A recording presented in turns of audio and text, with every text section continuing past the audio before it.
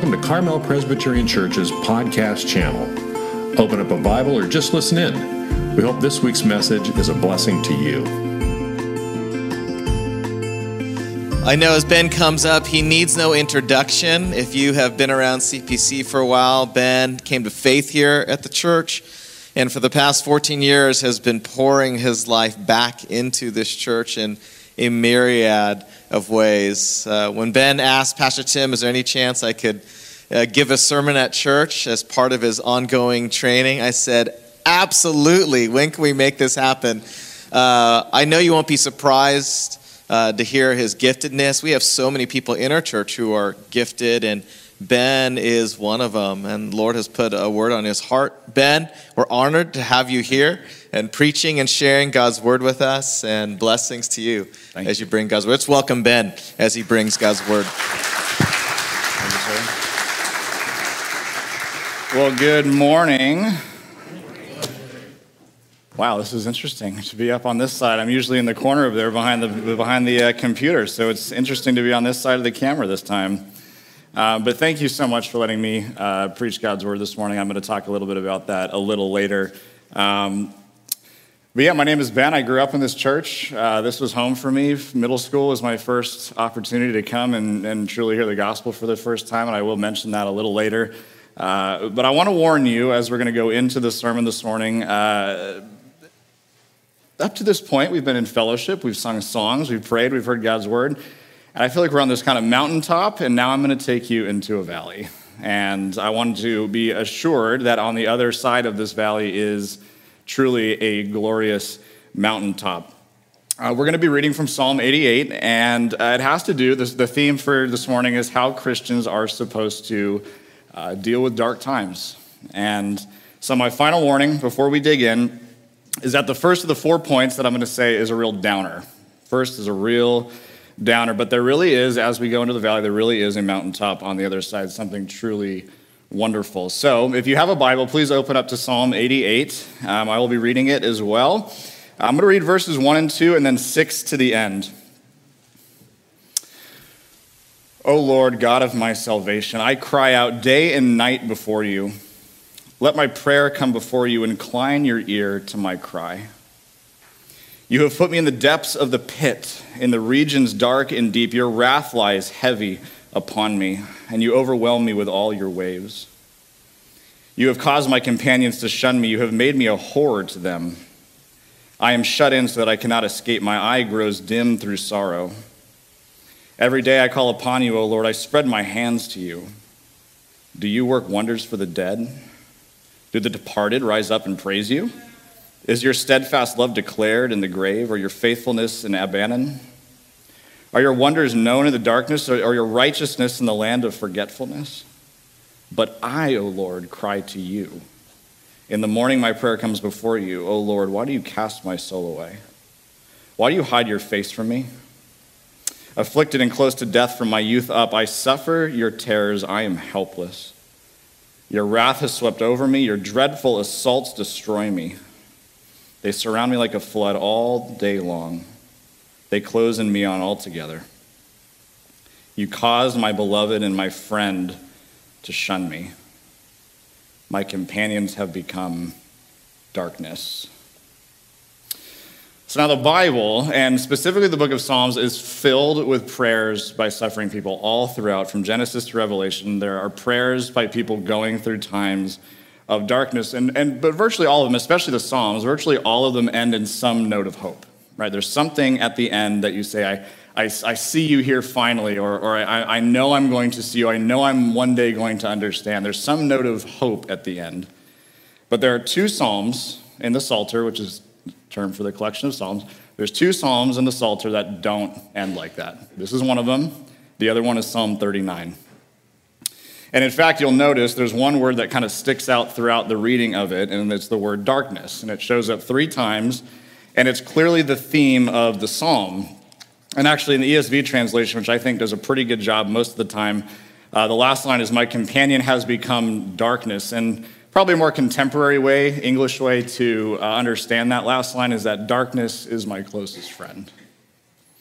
And maybe an even more literal translation of that, if you look at the actual Hebrew, the way it was written, it's only one word as the last sentence of the psalm, and it's just the single word darkness. So that's how the psalm ends. So in other words, the very, very, very, very end of the psalm ends with my only friend, my closest friend, darkness. And that's the end of the prayer. So now what kind of prayer ends like that? What kind of prayer ends not in hope? What prayer is this doing in the Bible? And so that's the question I want to look at this morning is what is this prayer doing in God's word?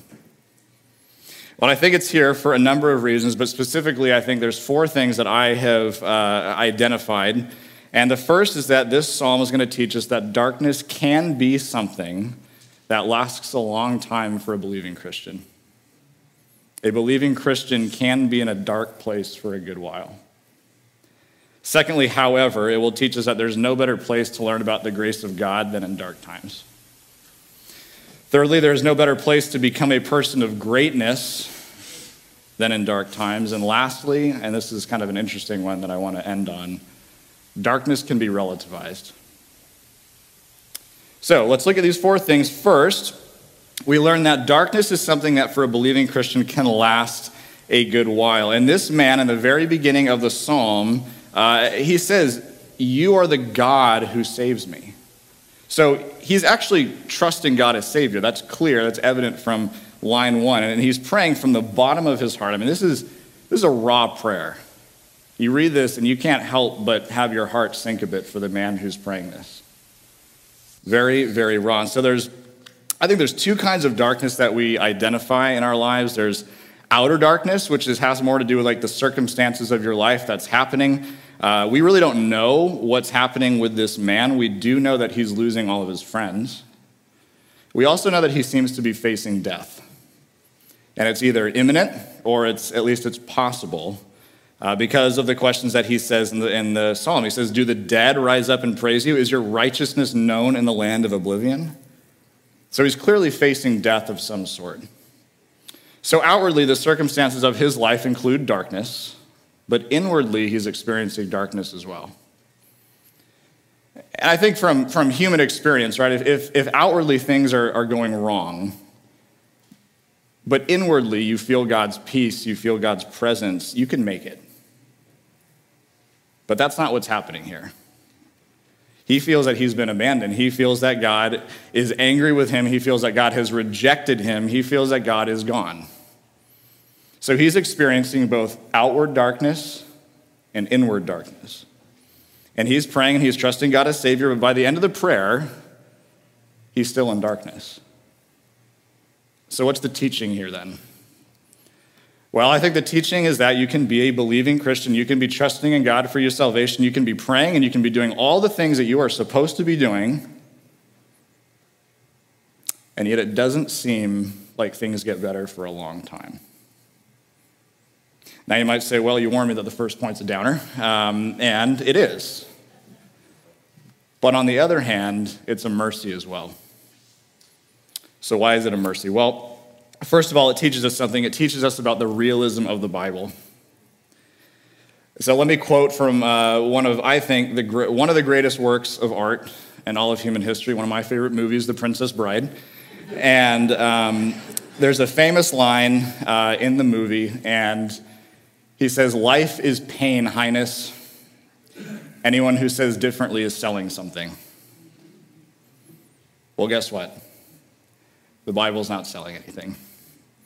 If you're thinking about becoming a Christian, if you're interested in Christianity, if you're coming here and you've never heard the gospel, if you've never really don't know much about the Christian faith, I want you to know that Christianity is realistic. It's not selling you anything. It tells you that you can do everything right, and you can still have pretty long times in which the darkness just doesn't seem to lift. But there is a mercy, and I'll get to it in a second. But first, I want to note that it does start with our expectations. So over the years, as I've kind of grown up in the church and I've been involved in more and more ministries, I've heard people actually say this, and I've heard versions of this. People say, when I became a Christian, I figured out that I'm a Christian, and I'm walking with God, nothing really bad can happen to me. I'm a Christian. I'm a good person now. I've cleaned up my life. Really bad things can't happen to me. Well, okay. I know someone better than you, way better than you, Jesus Christ, and he did not have a great life. He was rejected, he was tortured, and he was killed. And he actually says, by the way, Jesus says in John chapter 16, in this world you will have trouble. It's a promise. You will have trouble. And he even says, he goes further than that, he says, a servant is not above his master. The world hated me, it's going to also hate you. And here's the mercy. Expectations are a big part of how you and I both handle suffering. Suffering is painful, suffering is terrible, but what if on top of that, and this is your fault, my fault too, the suffering may not be your fault, but false expectations, the idea that, well, now that I'm a Christian, bad things can't happen to me, my life is good, nothing's going to touch me. They happen to Jesus. They're going to happen to you too. And also, that's not what the Bible says. That's not what Jesus says. And so if your expectations, if they're aligned with reality, if they're aligned that the Bible is not selling you anything, if they align with the reality of Scripture, it can enormously help you face the troubles. Because oftentimes, half of the pain that you're feeling is not from the suffering, it's from the false expectations. How could this be happening to me? It shouldn't happen to me. Why? Well, a servant is not above his or her master. It happened to our master. So you should be glad. That's the worst of the 4 points. But my encouragement to you is to adjust your thinking. Adjust your thinking. The Bible is not selling you anything. There is a realism about Christianity, and therefore you can stay in darkness for a very long time and be a Christian and pray to God. Those three things can happen together. So second point, the dark times are really the best place to learn about the grace of God. And so, see, I've given the man credit so far, but let's take a look at the ways in which he's not doing things all that well in this prayer. So for example, some of this prayer is not really a prayer at all. It's actually an interrogation, really. And so for example, when he says, do you show your wonders to the dead, or do those who are dead rise up and praise you? Is your love declared in the grave? Those are sarcastic, rhetorical questions. The man knows the answer to those questions. He even goes on, is your faithfulness known in the land of destruction? Here's what he's saying. I want to be your witness, God. I want to tell the world about you. But how am I going to do that if I'm dead? I have all of these things that I want to do for you. You know that. And you're not letting me do any of them. So how does that make any sense? And he gets very, very, very close to saying, answer me, God. So some people would read this and they would go, okay, well, that's teetering on rude. Others would call it downright blasphemous. And it's probably somewhere in the middle. But nonetheless, he's not controlling his heart. He's not being deferential. He's not being respectful. He's not saying, as we sung in the songs, as we prayed in the Lord's Prayer, thy will be done. He's not saying any of that. And by the way, a lot of commentators point something out you might miss. I certainly did. But there's another place in the psalm, in this exact psalm, where he says, from my youth I have been afflicted and close to death. From my youth I have suffered your terrors, and I'm in despair. And we're going to see in a minute, because the heading of the psalm, which I skipped, actually tells us who wrote this. This is almost certainly an exaggeration. What he's actually saying is, all of my life I've been in danger. All of my life I've been close to death. You've been abandoning me. You've never been there. That's what he's really saying. And it's almost certainly an exaggeration. And there's a tendency for us to do the same thing, right? We look at life through the one little lens of what we're going through in the moment. And that's exactly what the man's doing here. Instead of, in maturity, knowing God's work, standing back and saying, God, you have done so many good things in my life. And some of the Psalms do that. This guy is not doing that. This prayer is not doing that. He's saying, you have never been there for me, ever. He's exaggerating. He's cross-examining God. He's being incredibly disrespectful, if not blasphemous. And of course, the last statement, darkness is my closest friend, that's quite a charge. That's quite a statement. And here's what he's saying to God. God, darkness is being a better friend than you are right now. I would rather have darkness than you right now. Even darkness is more of a comfort than you are being. So he's not doing things well, and you have to ask yourself, again, why in the world is this prayer in the Bible? Why in the world? And this prayer and also Psalm 39, which I mentioned earlier, are very, very similar. And so Psalm 39 ends with the psalmist saying, turn your face away from me, God, so I can get a little bit of peace before I die. That's how Psalm 39 ends. And to be perfectly honest with you, I never knew what to do with these prayers. I never knew how to, aside from identifying with them sometimes, I never knew what to do with them. And I just kind of skipped over them quickly or went to the Psalms that made me feel good, right? Or that end on this kind of note of hope. Let alone, I never thought I'd be preaching on one of them. And a few months ago in one of my classes in seminary, I read 2 sentences from a little commentary by a man named Derek Kidner.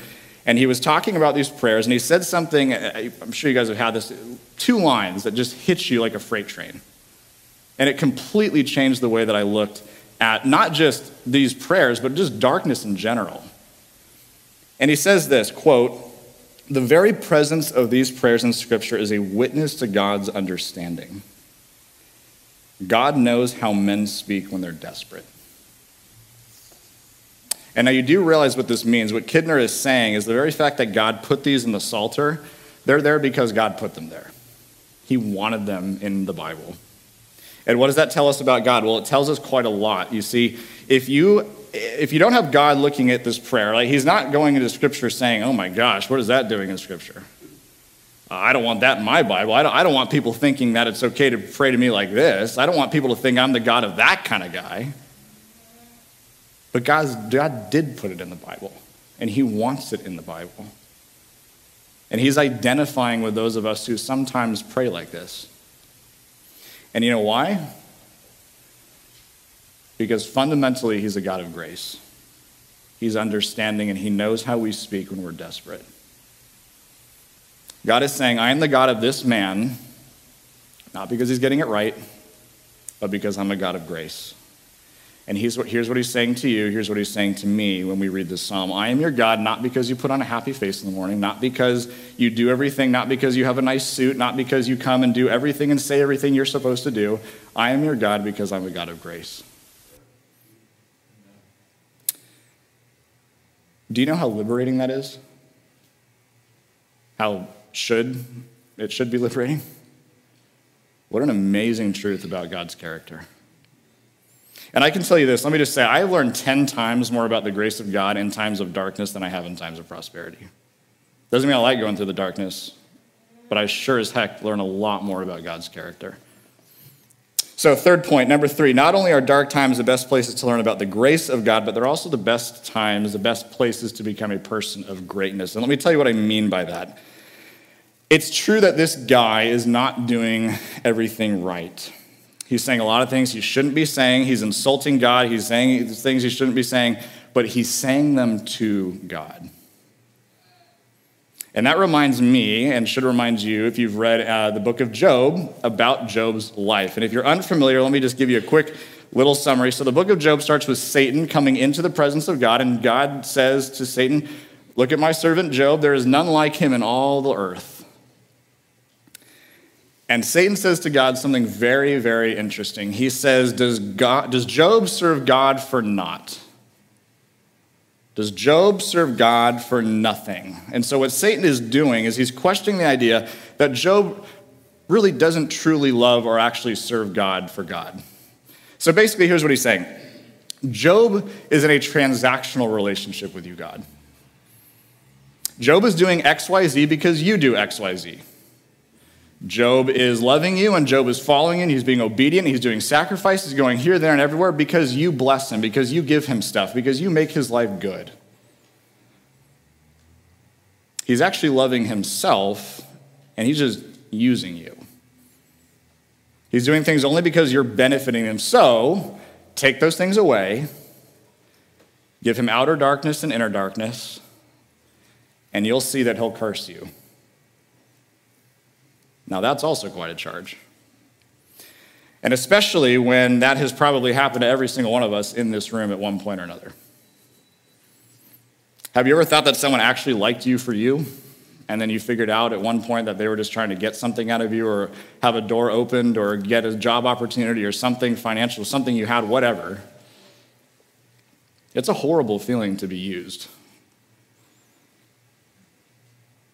Well, okay, how do you think God feels?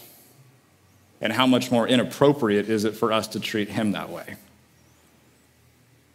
So what Satan is doing, what Satan is actually bringing up is a very important point. And of course, don't forget that the book of Job was written for us as well. So don't go thinking that this only applies to Job himself. This applies to us. So what the author of Job wants us to see is that Satan is asking the exact same thing about us. Satan is saying, do we really serve God or not?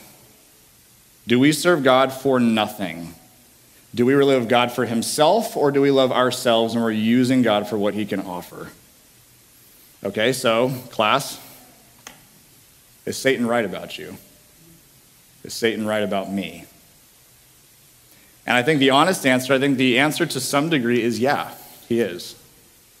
At least to start out that way. I mean, let's be honest about it. We all come to God at one point or another in the beginning. We all, and by the way, that doesn't mean you don't really trust God as Savior. That doesn't really mean that you have not made a pledge to follow him and surrender your life to him. But to a great degree, in the beginning, we all come because we want something. We all come because we need something. There's an emptiness, there's a void in our life.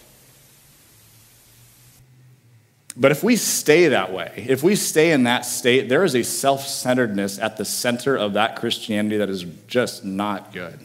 It's not of God. And it's really the reason why we're getting knocked around all the time. Spiritually, emotionally, that's the reason.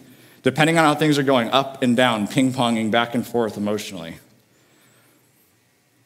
Why is God doing this to me? We really get cast down, and it gets us down. And one of my Old Testament professors tried to help the class understand the book of Job. And he says, do you notice how Job prays all these terrible things? Most of Job's prayers are like this. They're very, very, very negative. And he's always saying terrible things. At the very end of the book of Job, God says something remarkable about Job. He says, Job has honored me. He actually turns to Job's friends and he says, you better ask Job to pray for you or I'm going to smite you. That's a whole other story about Job's friends. Job has honored me and you have not. That's God's comments. And so the Old Testament professor said, why in the world, after all of those terrible prayers, would God say that Job honored him? You see, Job, the professor said, the answer is because they're prayers. Job was angry, he was complaining, he was angry, he was complaining, but he was being angry and he was complaining to God. He never walked away. He said, I don't understand you, I'm angry, but he never walked away. He stayed with God when he was seemingly getting nothing out of it, which means in the end, Satan was defeated and Satan was wrong about Job. And here's what's happening here is this man, even though he is not in any way praying the way he ought to be praying, he's still praying. He says, darkness is my closest friend, but he's saying it to God, which means Satan is defeated, which means when you go through darkness, if you don't feel like God's there, but you hold on anyway, and you say, you know what, you're God and I'm not. I don't feel like I'm getting anything out of this, but I'm still going to pray. I'm still going to go to church. I'm still going to worship. I'm still going to love my neighbor. I'm still going to be in fellowship with other believing Christians. I'm still going to do the things that Scripture tells me to do. That obedience will turn you into a person not self-centered, not in a transactional relationship, up and down all the time, getting ping-ponged around. It'll turn you into a person of endurance. It'll turn you into a person of stability, of strength, of greatness. So it's in the darkness where you throw away that transactional approach. It's almost like when bad things happen, God kind of is like, all right, now we're going to see why you really got into the Christian faith. Now we're really going to see if you love yourself or if you love me. If you're serving yourself or if you're serving me. And by the power of the Holy Spirit, when you say, okay, I'm going to love you and I'm going to serve you, it's going to change you. It's going to make you an unflappable person. So fourth point, this is the last point, and actually up to now I've not addressed the main question. The psalmist believes his darkness was objective. He believed his darkness was permanent. He says so. He's not just saying, I feel like you have abandoned me. He's saying, you're not there. He doesn't say that it's temporary. He says it's permanent. So in other words, this man believed that his darkness was absolute. It wasn't temporary. It wasn't subjective. It was absolute. So we actually do know that he's wrong. We know that his suffering was actually relative. It was temporary, and that God was there for him. Well, how do we know that? Well, because the psalmist, the man who wrote this psalm, you can see at the very heading of the psalm, was a man named Heman, and that's not to be confused with Haman, who's the villain of the book of Esther, but Heman. And what we know about Heman is this. In 1 Chronicles 6, Heman was the leader of the Kohathites Guild of Musicians and Poets, a guild in which wrote many of the Psalms. And if you want to go see some of them, they're in the 40s and then the 80s in the Psalms. That's their body of work. And now keep in mind, the book of Psalms is one of the greatest works of literary art in all the world. And whether you're a Christian or a non-Christian, you get that. And anyone can open up the Psalms and be absolutely mesmerized by what's in the book. So what this means is that this man, Heman, wrote some of the greatest art in the history of the world.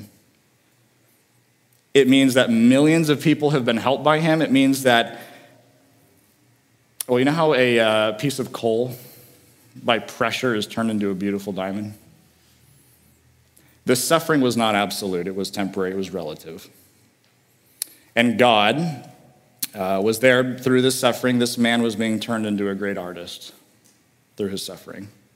Somebody who, and by the way, do you think that Heman, when he was going through this suffering, thought that 2,500 years later in the middle of Carmel by the Sea, hundreds of people would be talking about this work of art? No, of course not. There's no way he could have thought that. There's no way he could have saw it. But you know what? We can. We can see it. We can see that God was there, that God was working, and it was temporary. God was turning him into something wonderful and great that he would use for centuries in the future. And you can know that too. If God is your Savior and you're relying on him, he is there. Even if you don't feel it, even if you feel abandoned and you are in darkness, he has not abandoned you. He is working. You say, well, how do I know that? How do I know that? Well, here's how you can know that. You ready to get your minds blown a little bit? Are you ready just to see how consistent the Bible is with itself? Remember, the book of Psalms in the Old Testament. Now I'm going to go to the New Testament. Remember the end of Psalm 39 that I've said, God, turn your face away from me.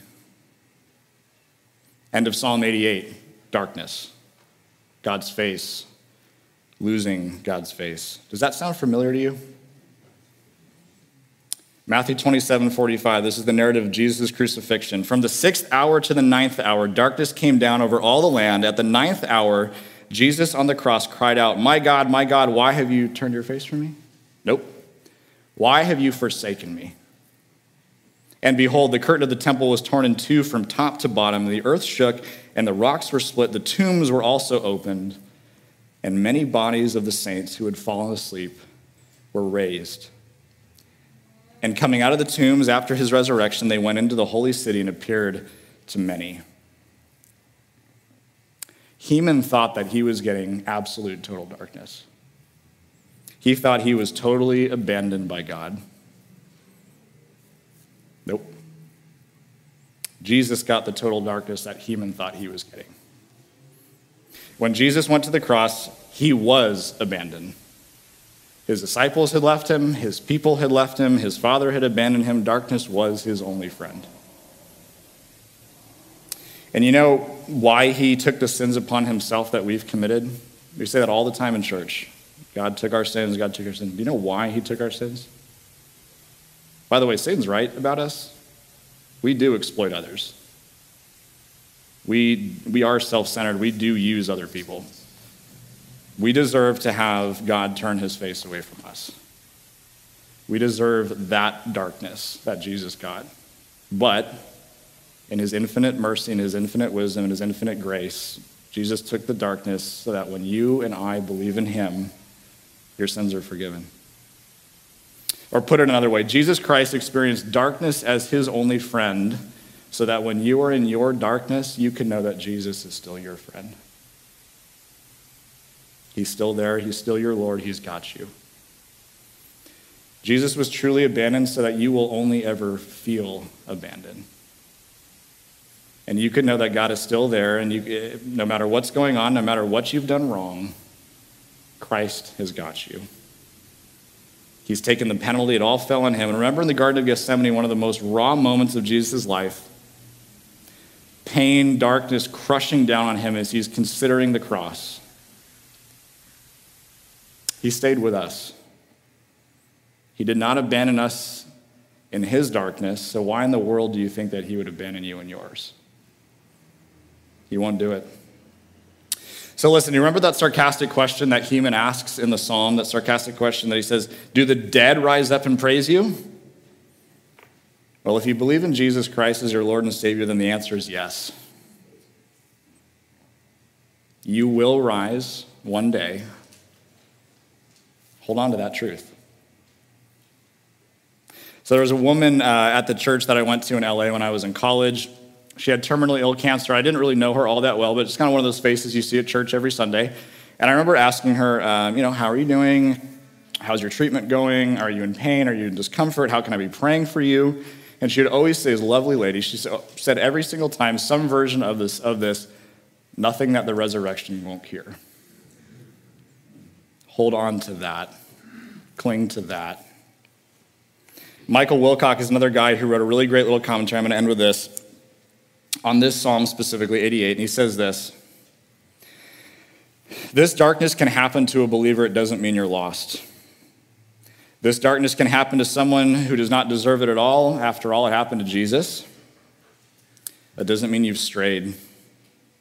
This darkness can happen at any time as long as this world lasts, but only in the next world will such things be done away with. This darkness can happen without you knowing why, but there are answers. There is a purpose, and eventually you will know it.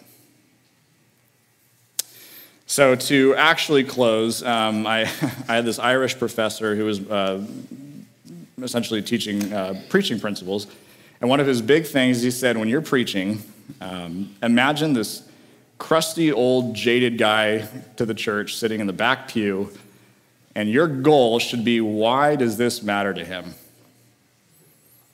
Now, if you're a Christian, when you go to church, you get this stuff, right? This is music to your ears.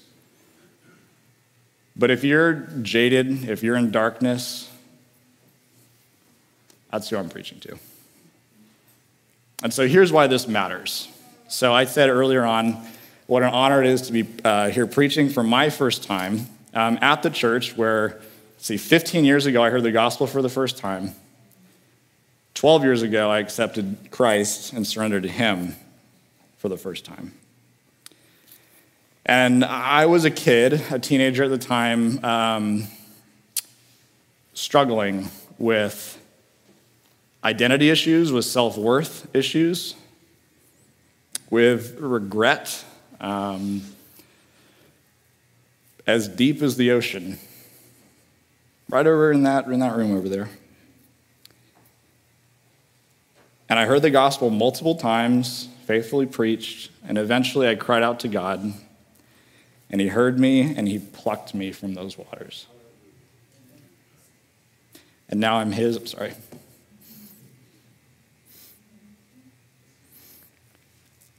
So many of you have been following me in this church for a long time.